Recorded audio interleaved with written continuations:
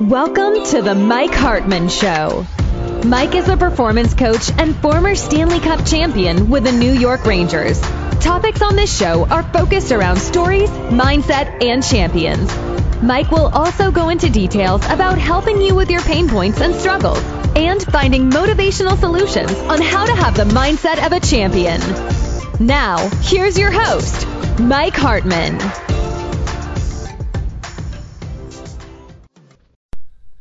This next segment, we're going to talk about the little things and details. And I'm sure you've heard that before. You may have heard it within sports. It's so important within business. And doing the little things and details will set you apart differently than everybody else. It will give you what I call as the edge. Doing the littlest things. Getting up a little bit early is a little thing in detail. It's up to you on what you need to do and what you feel you need to do to reach your full potential. As an athlete, I watch little athletes. I used to watch players, and they would do the littlest things to get the edge. They would work on things. They would make sure they get that extra 20 minutes of a nap. At that level, I know we can't take a nap at work, but they would fuel their body properly. Same thing within business, taking care of your mind, body, taking care of yourself. Making sure you get that proper sleep. The littlest thing here, a good example is a lot of us like to check emails late at night. And really what that's doing is setting you back. So if you're looking at your emails or your phone and you can't sleep, well, that little blue light's going to keep you up. I'm sure you've heard that before. Now you're not going to get to sleep, and now you're going to show up to work tired. And you're not going to be what I call is be one with the game, which we're going to talk about next in the next segment. But it's important that you do those little things. The littlest thing is helping out a coworker, somebody new that comes into your business. What can you do different to be an impact on that person? Go out of your way, help them, lead them. You were new once in the company. Or it could be anything. You have your own business and do the extra things that are going to set you aside from everybody else, whatever that may be within your business. I talked about in the earlier segments when we started with a plan. So it's important that if you haven't listened to all of the other ones, please go back to the beginning and listen to the beginning where it starts off with the assessment. But I talked about a dentist who did the littlest thing to make a patient feel comfortable by putting a cool towel on the back of their head, making them feel comfortable when they came in. So now this patient felt so much better. And what's that patient going to do? Well, a lot of businesses are built on word of mouth. That patient's going to refer several people to you and share with everybody what you did to help them feel better. Boy, I went to this dentist. God, they were so great to me. I hear it all the time, even with doctors. Boy, that their bedside manner was so professional. It was great. It put me at ease as a patient. I work with an automotive company, and the automotive company would have people come in and they would really listen to people's problems. You think they're excited about taking their car and they know it's going to be thousands of dollars. A lot of people think, oh boy, great, I'm going into a shop and boy, they're going to take advantage of me. But instead, I've watched some of the people I've worked with. There's a gentleman here in Charlotte, North Carolina, the owner of Certified Collision Services, and I've worked with him for years. And I absolutely love the way he treats people. And he teaches his own people that. He's got 2 big shops. And I'm not giving him a plug to give him a plug. I mean, most of our listeners are all over the world. But I watch him, and he's so good to everybody.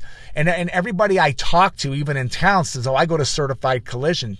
Well, guess what I did? I got my car fixed there. I know my son has been there. I say my former in-laws, or you call them I don't like use the word ex-in-laws. They were there. They tell people. Next thing you know, everybody's going there, and it's everybody knows him because of what he's doing. He's giving everybody great service by what? Doing the littlest things and details.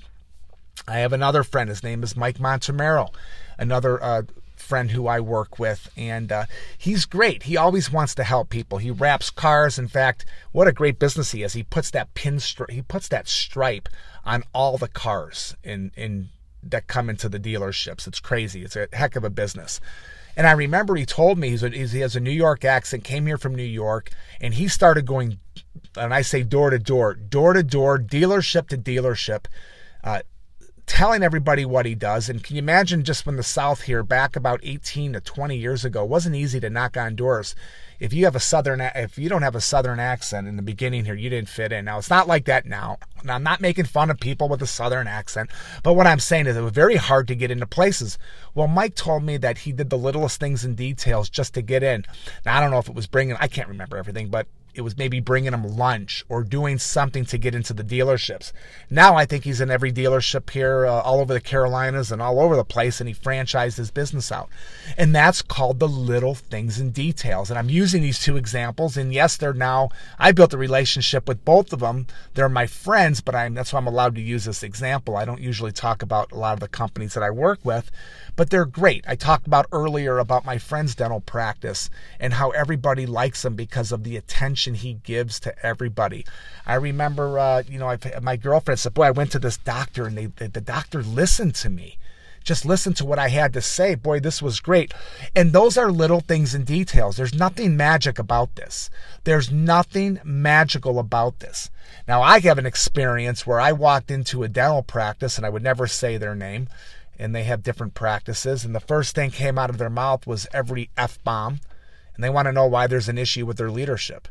I heard every bad language, and it wasn't even in the Carolinas. It was outside of the Carolinas in New York City, and I was trying to help him. Every word was the F word and bad language and talking about this person. And boy, I had a pit in my stomach when I left there, a real pit. This was in New York a few years back, and I said, "Why, boy? Why did they do that?